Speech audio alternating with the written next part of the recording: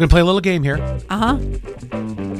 Who do you think is another well-known, I don't even want to use the term celebrity, but I don't want to give too many hints.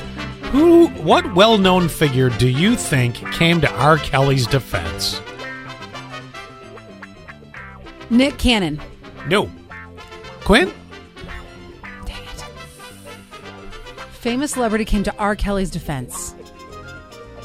I don't know. Oh, come on, take a guess. I don't know who he hangs out with. Oh, wow. I got it. You got it? Kevin Hart, because Kevin Hart cheated. No. And then how is he like on everybody's good side all of a sudden? Nope.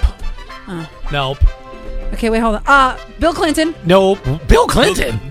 He also cheated. Come Yeah, on, no, guys. I'm no. on a roll R. here. Kelly is not accused of cheating. Oh, that's right. He's accused of that's right. I don't know why. incredibly huge amounts of lewd acts against underage people and I think he also sexual deviancy and things like that. I think he and also racketeering. I think he also cheated though, because he's married. Oh, he was? Is? What? Oh, whatever. I think that's the crime people are focusing on. Oh my gosh, I can't believe you guys haven't gotten this. Here's the headline. Tiger King. Good God, no. Tiger King. Here's the headline.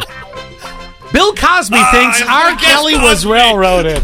How did you two miss this? I don't know. Not surprising that Bill Cosby thinks R. Kelly was railroaded, and both men are victims of, quote, this is the quote from Bill, and he says, an assault on successful black men who are doing great things. Now, somebody's not telling the truth here. You know what I'm saying? What did they say?